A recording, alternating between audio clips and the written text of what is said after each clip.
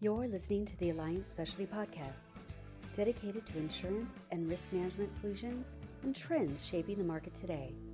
Hey, everyone, and welcome to another edition of the Alliance Specialty Podcast.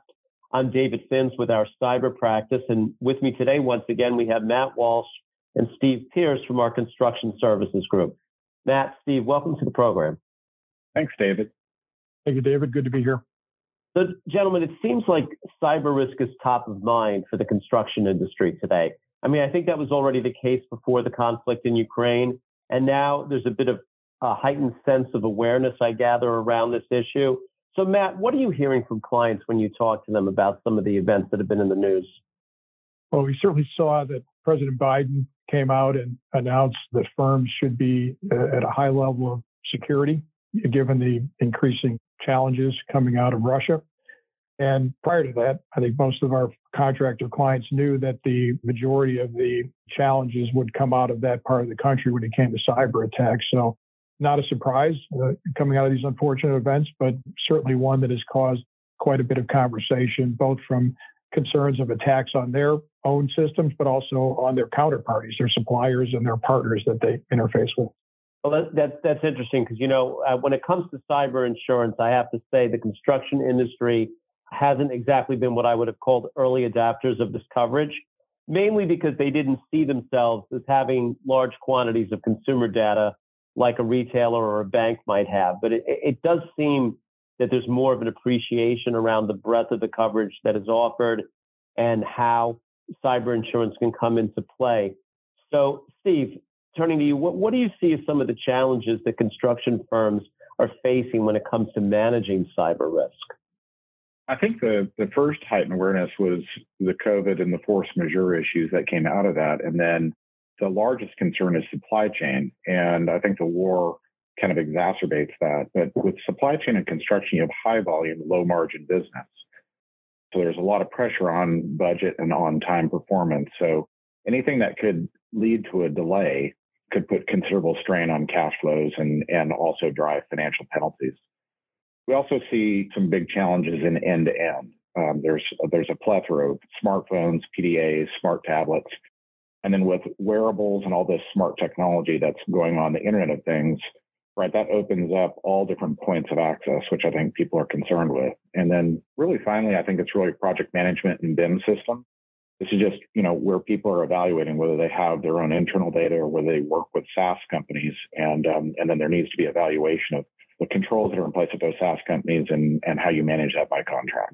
Yeah, when you talk about supply chain issues and third-party service providers, that's where the insurance can really help to ease some of the burden for a company when they do have an incident. Because in addition to business interruption coverage around the insured's own network going down, there is coverage available for what's called dependent or contingent business interruption. And I'm not sure a lot of companies are aware of this, that if there is a supplier, a cloud service provider, a SaaS provider that they depend upon to do business such that an outage at their network can have a material impact on their income or additional expenses for them as a result, that there is an insurance solution for that I'm not sure a lot of companies are necessarily aware of.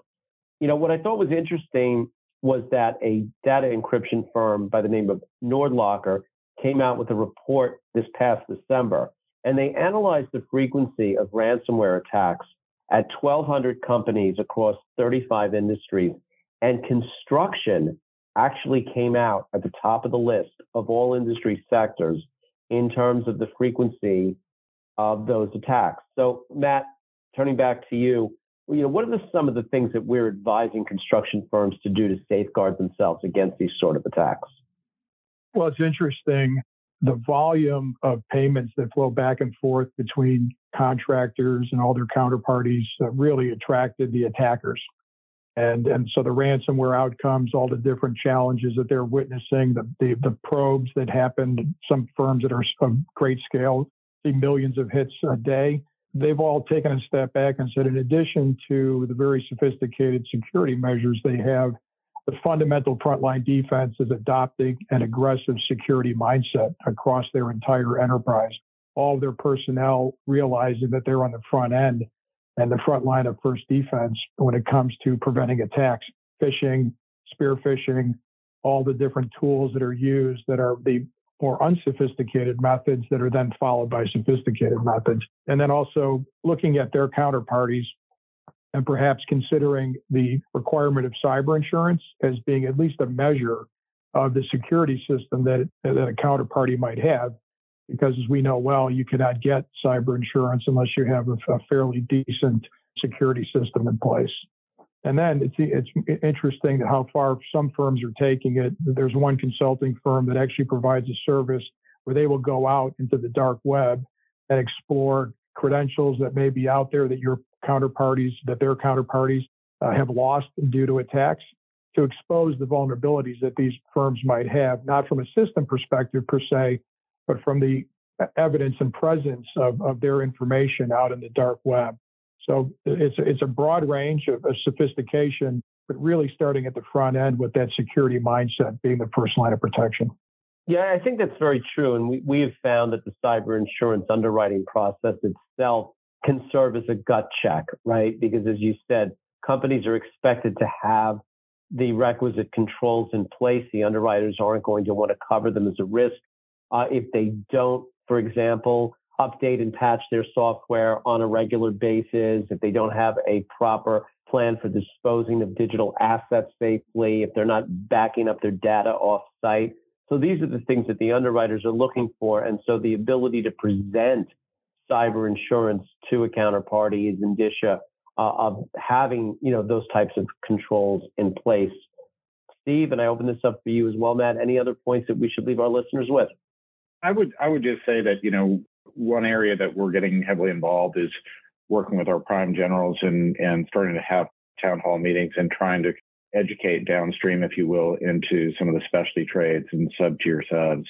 That's one area. We're also starting to educate our folks and our clients on taking a hard look at contracts, making sure that they're aware of all the data protocols that they're going to have to follow and cybersecurity that they're going to have to meet, particularly when they're dealing with wastewater works, power utility, public works.